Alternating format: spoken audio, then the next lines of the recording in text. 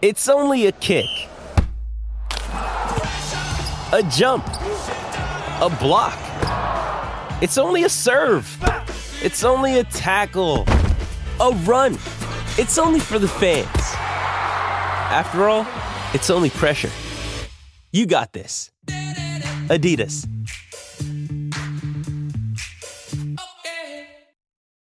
When you need mealtime inspiration, it's worth shopping Kroger, where you'll find over 30,000 mouth-watering choices that excite your inner foodie. And no matter what tasty choice you make, you'll enjoy our everyday low prices, plus extra ways to save, like digital coupons worth over $600 each week. You can also save up to $1 off per gallon at the pump with fuel points. More savings and more inspiring flavors make shopping Kroger worth it every time. Kroger, fresh for everyone. Fuel restrictions apply.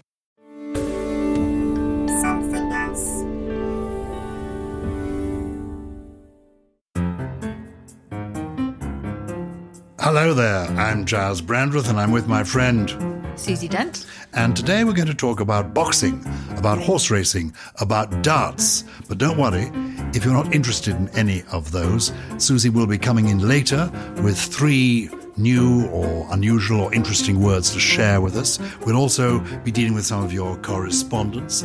And Susie will be doing most of the talking, but I will chip in occasionally with a bit of name dropping. And given that sports is on the agenda this week, I was reflecting what privileged lives you and I both lead, because by virtue of our day-to-day existence, we meet interesting and remarkable people. Who do you think this week is the most interesting person you have met in the past 7 days since we were last together? I did sit next to Dan Walker, the lovely Dan Walker from BBC Breakfast and, of course, all sorts of sports programmes. Well, there we are. This week, and it's always great fun. He's so tall, though. Anyone looks like a just little shrimp next to him, especially me. We had a countdown photo taken in which Rachel, looking fairly pregnant, shall we say, was standing next to me and Dan Walker, and it was just a very funny sight. I looked tiny, Dan looked huge, and Rachel just looked round but beautiful. Well, I take your Dan Walker. And you. And I raise my David Beckham. Oh, my goodness. There we are. That is something for a sporting podcast. There we are. Yes. On Monday of this week, I don't quite know why I was asked, because I'm not really a fashion icon, but I was asked with my wife, and maybe that was why we were asked, to Victoria Beckham's shop in the West End of London, in Dover Street, off Piccadilly. And out of curiosity, we went. We certainly didn't go to buy anything, because I imagine the items are very expensive. They are, I have to say. I covet her. Some of her stuff is beautiful, but is really now, expensive. Now, what surprised? Several things surprised me. The first thing is that she was there, welcoming us, petite, beautiful, young-looking, really nice. I'd met her before years ago, and it was exciting. And anyway, so I was thrilled, first of all, to see her. And then I was thrilled by the shop, how normal it was, very stylishly done, great staircase sweeping up, and then how attractive the clothes were, great hanger appeal. Yeah, they are really, really nice. But then, so I thought, well, this is a good start. There's hardly anybody here. It's just me, the champagne, the canapé, and VB. And then in came... yeah, David with their children. There's which is that? What are they called? There's Brooklyn. Brooklyn, Romeo. Is one of them called Romeo? Yeah. So. Anyway, the children were there and David was there. And what was interesting about David is, that he was smaller and slimmer than I expected. He was compact, looking so stylish. And the tattoos were not very evident, because he was wearing a very sharp suit with quite long cuffs. And anyway, he was delightful. So I am now actually hooked on You're the a Beckhamite. Beckhams. So we're going to talk about not football, that's for another day. Boxing. Boxing has given words to the language. Yeah, I'm quite keen on taking up boxing, actually. I just is one of the things. I've dabbled in quite a few different sports, but I need to find one that I'm really passionate about. For a while it was sculling, so rowing with 2 oars, but that was quite time-intensive. Why is it called sculling, by the way? Because the oars are called sculls. Why are they called sculls? I think it's a Viking word. I think I will check on that. But yeah, I like the idea of boxing. I have to say. Anyway, so many expressions. People do have reservations about boxing. don't they? Yes. No, I'm not talking about beating someone's face up. I'm just talking about kind of kickboxing or just sort of, that more of the sort of keep fit type Dancing thing, around the rather ring, than but beating wearing the someone up. gloves and sort of punching people? Yeah, maybe just a punch bag. Yeah. Or you. So some of the expressions that we have are really obvious ones. Saved by the bell, out for the count, blow by blow account of something, having a fighting chance, ducking and diving. But there are some surprises as well. So you might talk about something being the real McCoy, if you ever wondered who Mr. McCoy was. I did. Well, there was an American boxer from the 1890s, and he used the name Kid McCoy, and he was hugely popular. Is he American? And triumphant in America. Kid McCoy. Kid McCoy. But there are many stories about how there were so many imitators of him that when he himself fought, he called himself the real Kid McCoy. Like on Twitter, people say the real Donald Trump, as if anybody would want to be an imposter. Yeah. But that's the same thing. So that's one of the theories. But there is a more likely origin, and that is it comes from an ad slogan for a whiskey that was called Mackay's whiskey. Incredibly popular in about the same time, about the 1870s. And they used a slogan in their ads, the real Mackay, a drop of the real Mackay. Okay, that sounded, yeah. The drop of the real Mackay. And so it's possible that these two stories kind of conflated. They got mixed together. So the real Mackay and the real Kid McCoy, somehow their stories merged. And that's how we ended up with the idea of he's the real McCoy. It's amazing. We use phrases that we don't even know. Well, that's the point of something rhymes with purple. So that's boxing. That's boxing. And in early bare-knuckle boxing, a line would be scratched in the ground, sort of midway between the two fighters. And one was knocked down. He would be given 30 seconds to stand up. So this might sound all familiar. And he'd have to return to the scratch. The scratch was the line. Oh. So to start from scratch possibly goes back to that. We also know that a scratch was a line scratched in the ground in horse races, and if the horses veered off track, they'd have to start again from the scratch. So it definitely is sporting origin to start from scratch, back to scratch. It's a scratch in the line. You're either starting from that scratch or in the boxing match, you've been knocked over and you've got to go back to the scratch, which is where you begin the bout. Yeah. Throwing one's hat into the ring. We were talking the other day about having a chip on one's shoulder, which may go back to the idea of picking up a piece of wood chip from the ground, placing it on your shoulder to signal that you were ready for a fight in North America, sort of frontier land. Or to throw one's hat into the ring signalled in the days of prize fighting that you were willing to take on a challenge and that you would enter the fray. You literally did it. You said, I'm ready for this. In the days when people wore hats. You indicated it. Yeah. So many. I mean, he can run, but he can't hide. That was obviously one of the phrases from boxing used by Joe Louis, I think, of his opponent, Billy Conn, who boasted he could run rings round him. So that kind of whole pre-match hype has even given us some expressions. Well, when we were younger, there was Muhammad Ali, also known as Cassius Clay for a while. Stings like a butterfly. Yeah. No.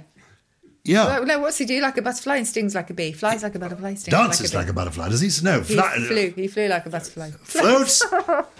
Thank God. We have our team here. This is Lawrence. What is the phrase again? Floats like a butterfly. Yeah, apparently stings like a butterfly as well, if I had my way. Sorry about that. Floats like a butterfly, stings like a bee. It's interesting. These turns of phrase just come part and parcel of the language. Yeah, they do. So many, have come into English from boxing and horse racing as well. I should just say here that I don't really agree with horse racing. I don't know how you feel about it. Just things like the Grand National, just make me flinch because there's just a lot of fatality and carnage, isn't there? I'm a great animal lover. Me too. And I'm a vegetarian and I love animals. I know horses they seem to quite like being ridden. They seem to quite like racing. The one thing I do know is that the race course is one of the most egalitarian places in the world. All human life is there, and you get all types, all classes, all ages, all sorts of people will go there. Literally, from the monarch to everybody is there. So that's quite nice. No, and I've been to Old Windsor Racecourse, which is absolutely beautiful. I remember seeing Albert Finney there and being incredibly excited. Oh, I'm pleased you're name dropping now. Good. Oh, no, I didn't say hello to him. Maybe it's just I just looked at him from afar. But it's just something that just doesn't sit right with me. But I have to say, from an English point of view, we should be very grateful because you mentioned racecourse. Horses for courses, obviously. That's an obvious one. You need to match a horse to the track it's suited to. Your horse might be running on the inside track. You might be on the fast track. All of those. We don't really think about. Is fast track the same? Fast tracking something, probably does go back to that idea because I think it predates motor racing and things. It goes back to that idea of, or possibly greyhound racing because I can see those little rabbits. Though greyhounds are the most beautiful creatures. They are. It's just what happens to them afterwards. It's not. Well. I've done a few things, charity things for the retired greyhounds. Yeah, well, good for you.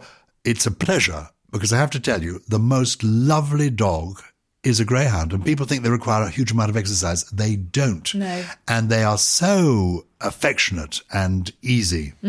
I could just say, if we're throwing in charities, I've been doing stuff for guide dogs, actually, which is a wonderful, wonderful thing, but also fantastic charity called Dogs on the Streets. And I went and joined them on a really rainy, wet, miserable night near home the other day. And they basically look after the dogs of the truly homeless and give them food, coats, veterinary care, give soup to those, to the homeless themselves. And they're just, they're lifelines, these dogs, to many of these people. And it's just the best charity ever. So Dogs on the Streets, I salute you. Anyway. Get back to the horse track. Get back to the horses. So we talked about being up to scratch, etc. That, again, can be applied to horse racing. Riding roughshod over something. If a horse is going over slippery terrain, it can be roughshod. So that's shod with the nails projecting outwards to give the horse a better grip. I've got the whip hand. Turn up for the books. Whip hand, exactly.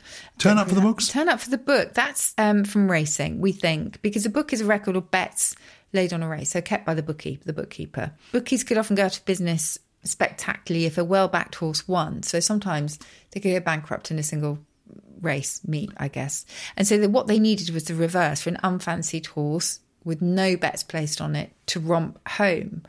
And sometimes bookies and horse owners would work together, and the owners would allow a champion horse to run under a completely different name and then beat the field and save the bookies' business. So that was a turn up for the bookies' books. And that horse could be called a ringer.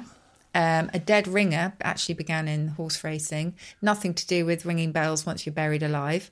And of course, that horse that was riding under a different name was a dark horse. That's where we get that from as well. Okay, so winning hands down as well. Sounds like an image from poker, but it's the idea of a jockey who's in front can relax his hold on the reins and let the horse sort of do its own thing. Winning hands down. So you put your hands down, you're not putting Winning hands down is you've got such an easy margin that you can relax a little bit. Relax the reins. Yeah. Gosh, I mean, just so many. Cantering. Canter began as a shortened form of Canterbury Pace or Canterbury Gallop, which was the pace at which mounted pilgrims would make their way to the shrine of St Thomas a Becket at Canterbury in the Middle Ages. So cantering is all about Canterbury.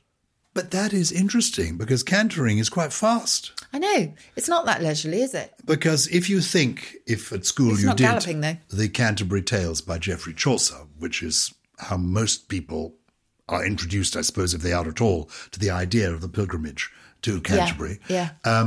You think of them in a leisurely way, trotting at most along the road and telling stories to one another. I agree. But if they're going at a canter, wow. Well, you can have a sort of fairly gentle canter, I suppose. Anyway, that's where it comes from. Good. Ask me not the reason why. And a steeplechase, the original steeplechase was one that had a church steeple in view as the end goal. So it would go over all the countryside's traditional obstacles like fences and ditches and ponds, and always with that steeple ahead. Well, look, we're getting all these phrases straight from the horse's mouth. Very good. Is that a gambling expression, as it were? The horse himself has told you he's going to win. Is that what that original Absolutely is? Right. In the horse race, yeah. If you hear it from the horse, you know you're all right. Good. Well, if you hear it from Susie Dent, you know it's true. Whatever she says, fact. Let's have a break.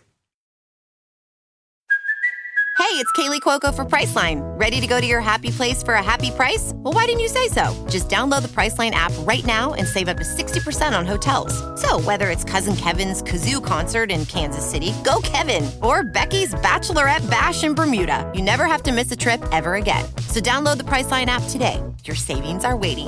Go to your happy place for a happy price. Go to your happy price, Priceline. Another day is here, and you're ready for it. What to wear? Check. Breakfast, lunch, and dinner? Check. Planning for what's next and how to save for it? That's where Bank of America can help. For your financial to-dos, Bank of America has experts ready to help get you closer to your goals. Get started at one of our local financial centers or 24/7 in our mobile banking app. Find a location near you at bankofamerica.com/talktous. What would you like the power to do? Mobile banking requires downloading the app and is only available for select devices. Message and data rates may apply. Bank of America NA, member FDIC. You've been boasting, Susie, about your friendship with Dan Walker. I've not been boasting. You asked me who I was sitting next to. I was just teasing And I you. love Dan. And I used to love Jim Bowen. Oh, yeah. He was a schoolteacher and who became famous for a darts program called Bullseye. Yeah. And he was great fun to be with. And I think he lived in a railway station, in a converted railway station. Cool. Anyway, he was a good guy. And he tried to get me interested in darts. He did not succeed. I liked him. The whole world of darts is a strange world to me. I don't even understand the language. But has it contributed from the dartboard into the world beyond? Well, this is one where actually I think the kind of vocabulary has pretty much stayed on the board and in the darts room. I'm with you. I used to have a darts board in my garage as I was growing up and used to love it. But I was not immersed in the whole vocabulary. But what a vocabulary it is. I mean, it's incredible. The oche. Yeah, that's a really strange one. And it's inspired so many stories as to where it comes from. Some people believe it to stem, and I love this story, from when the throwing line was marked by 3 beer crates, which were branded with the logo of a brewery, Hockey and Sons, which I love. But the OED, which is my Bible, as you know, suggests that it's a corruption of the hog line used in curling that a stone has to cross in order to count, and maybe a reference to the laziness of the pig. I mean, it's quite convoluted, all of this. I prefer the brewery Hockey and Sons, so that's the one. But nobody knows. Nobody the really knows. And it's spelled O-C-H-E. Simple as that. And you must be on the oche and not be on the edge of it to be valid, for your throw to be valid. To start. But honestly, the equipment has got, it's got its own lexicon, as you would expect. The house is the double or triple zone. The bed is any scoring segment of the board, but it's the scores that are so wonderful. I mean, where else but darts would a rubber, which is the final game of a match, be called the prophylactic? Well, brilliant. Much of the lingo comes from the East End. Big Ben is a 10, Beehives is a double 5, 2 whores, not good, double 4, bed and breakfast, which is 26 from 3 darts, which is based on apparently the standard price of B&B in England in the early 20th century. So that was 2 shillings and 6pence. Oh, 26. That's good, isn't it? And then you've got the bug button, the bung hole. You've got all the varieties, which I love, which is a score of 57, because that's from the ad slogan of Heinz. All the varieties. What's a trombone? I don't know. Tell me, what's a trombone? 76 points. I've got it here in my book. As in 76 trombones in the big parade. It's a What's song. that from? Is it? It's a song. Okay. The show's called The Music Man. Oh, I just throw these things in. I know quite a lot, but people prefer to hear it from you. No, I don't think that's true. Annie's Room. Annie's Room is a lost cause, apparently. Quite a sad story attached to this, because the player has nowhere to go but double one. And it's said to originate in the First World War, when somebody up in Annie's room was whereabouts unknown, missing in action. It's quite sad, isn't it? These are nice phrases, but intriguingly, not many of them have gone beyond the oche. They've stayed close to the dartboard. I think that's true. Horse racing has given us more. I think that's very true. The shouts in darts, mind the waiter, or father's boots, or Webby, or moccasins are all warnings to a player whose toes are over the oche.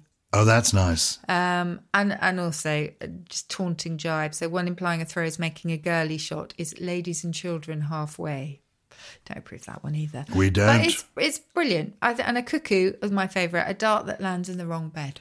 I like that. A cuckoo, a dart that lands in the wrong bed. Do you still have it in your garage?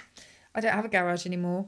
Oh. Gone are those days. What's happened to the dartboard? No idea. This is when I was about 12. No idea. We might clamber up into the roof. It may be upstairs. It's up in my loft. Have you got an attic? I've got a loft. I will challenge you to a game of darts.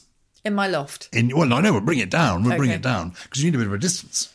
Yeah. Okay, it's time now for our listeners' questions. And who's been in touch with us this week and what have they had to say? Robin Hoyles, enjoy the podcast. Have you considered doing something on the harm done to the English language by football? In fact, you could probably do a whole programme just on Glenn Hoddle's onslaught on English as we know it. I used to write for Hinge and Bracket. Do you remember them? They're a lovely drag act. Yeah. And Dame Hilda Brackett always said her ideal holiday was going up Glen Hoddle. But that would exclude my personal favourite, bounce back ability. Oh, that's clever. There was a big campaign to get that in the dictionary. a while Coined ago. by Ian Dowie when he was manager of Crystal Palace, my team, as we had a habit of winning from losing positions. It even became a regular chant. It did get into the dictionary eventually, but not through the petition, just through use. Bounce back ability. Yeah. I've got one from Suzanne Bays, who asks about the origin of rucksack. She says, is it a sack in which to keep rucks? Which is quite interesting. And the answer is no. It comes from the German Ruck or Rückensack, which means backpack, literally. But she also asks about duffel coats, and she was wondering about those. That goes back to the Dutch duffel, which is a province of Antwerp in Belgium where thick woolen cloth was made. It has been made since the 15th century. Brittany Tenhage writes, I have a quick question for you both. I've been playing baseball this summer, and I got used to being told to slug it whenever I got up to bat. This made me wonder, how did using the word slug or slugger in relation to sport come about? Answer is, I genuinely don't know. I mean, it's quite a sort of forceful word, isn't it? To slug something. Well, it's interesting because the slug, the animal, is actually rather a slow creature on the ground. It's slug, and you accuse somebody of being a slug abed, lazing in bed. I love that. You have at one hand slug meaning something that is sluggish, which is slow, and other slug as though you're fighting. So what's the origin? In the sense of a sluggard, it goes back to Norwegian dialect slug, a large, heavy body. A slug of whiskey is probably the same word, but to slug someone is not and is related to slog. And we don't know the origin of that. Slog, as in hard labour? Yeah. So and we don't know the origin of a slug. We don't know slog, but it sounds very onomatopoeic to me. It's heavy slog. Slug, yeah. Do you think? I don't. Not satisfied, listeners. No, but that's only because I'm here to question. We don't want easy answers. No, always. What intrigues me is how many words we really don't know. Even people at the OED really research these things. Oh, we're always looking. So the work goes on, and that's the joy of being a word detective. And sometimes in the lexicographical community, there is there's a real sense of excitement because someone has finally worked out where hot dog originated, for example. Oh, just give us a little bit of a buzz. Where did hot dog? Oh, hot dog began on American campuses. We've just found the sort of first record, so about 150 years old, and it was just a joking, malicious joke about the meat that was served up in these sausages, in these kind of vans that would come and stop near the campuses. It tasted like a hot dog. Yeah. Yeah. So it began as a sort of nasty rumour. A term of abuse, as it were. This is so revolting. It's like heated dog meat. Yes, exactly. Do you remember somewhere called Scarpa Flow? I know about Scarpa Flow. I think it's a body of water up somewhere near the Orkney Islands. And of course, there was the terrible defeat during the Second World War. 74 German ships were gutted at Scarpa Flow. They were scuttled, yeah. Horrible memories. I say the Second World War. I think it was the First World War. Yeah. Scarpa Flow. Anyway, is that to do with Scarpa? It is to do with scarpering, because to scarper was rhyming slang for go. So Scarpa Flow, go. That was a question from Drew Hales. Thank you very much, Drew, for sending that one in. So that dates from the First World War. Yeah. From Scarpa Flow and the sinking, the destroying of the German fleet. Yeah. To go was to Scarpa Flow. It was. How amazing. I mentioned Drew. He's got a favour to ask of you, Giles. He says, I'd like to share also a Geordie gem of a phrase with you, which is Haddaway and shite. What? Can you do a Geordie accent? Remind me how it goes. Which is Geordie? Geordie. It's Newcastle. Lawrence, how would you say Haddaway and shite? This is Haddaway and shite. Haddaway and Oh, shite. I do it now. Haddaway and shite. Haddaway and shite. I watch. He wanted you to say it. I have to basically. say Haddaway and shite. Haddaway and shite. Well, that is basically Haddaway and your shite. new term for something balderdashy and piffly. Haddaway and shite. Yeah. Haddaway and shite. Oh gosh, help! Stop. No. Thank you, Lawrence. Who went to Newcastle Uni. That's Haddaway right. and shite. If you enjoyed Giles and Do you all know the what we could shite do with today, this programme? Hold on. We haven't given your trio of words yet. I know I keep doing this. What we could do, if we recorded these on separate tracks, then people could have a button and they could turn one or other of us off. And they could just hear me saying for 20 minutes, Haddaway and shite. Haddaway and shite. That's definitely Irish. Now. I'll do my Welsh version now. Oh boy, oh, Haddaway and shite. No, I can't Lawrence, get give that. it to us again. I don't know if I can do it. No, it was great. Haddaway and shite. Haddaway and shite. Haddaway and shite. Well, thank you so much for listening today, and thank you for staying till the very end. It's not the end until the slim lady have has my given us trio. her trio of wonderful words. I What have are they my this week? Trio. Okay. Well, if you have an irrational fondness for saying things like Haddaway and shite, you have an engouement. So I'm putting in a French word there. Engouement. It's a bit pretentious maybe, but I like it. So I have an engouement for, what would be an irrational fondness? Cheesecake for breakfast, maybe? An irrational fondness, an engouement. Engouement. Engouement. An engouement. An irrational fondness for something. Yeah. My second one, some people may like to connect the next verb to a particular person. To gove in not Old English, but quite a few centuries ago, is to stare stupidly. Oh, how interesting. To stare stupidly. And do you think that is the origin of the surname Gove? No, I don't think it is actually. It was also known as gorming, which will account for gormless and that kind of thing. To gove. To is gove. To stare stupidly. Yes. And my final one, which is perhaps appropriate for getting to the end of this podcast, to noggle, old dialect for achieving something with difficulty. Oh, he noggled away at it. Or you could just say, I couldn't get out of bed this morning, but I just about noggled it. Very good. Well, we could barely get through this programme. We just about noggled it, didn't we? Oh, now give us a review and help us spread the word about Something Rhymes with Purple.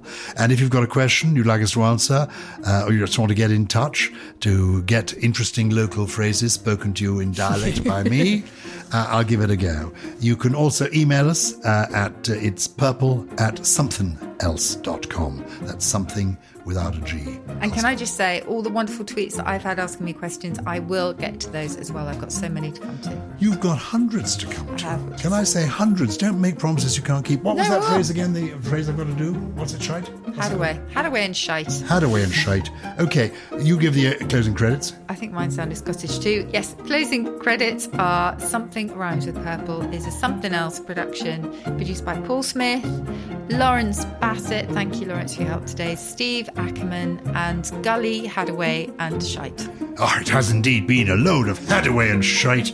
Haddaway and That's shite. West Country now. Is it? Oh, dear. Well, there we are.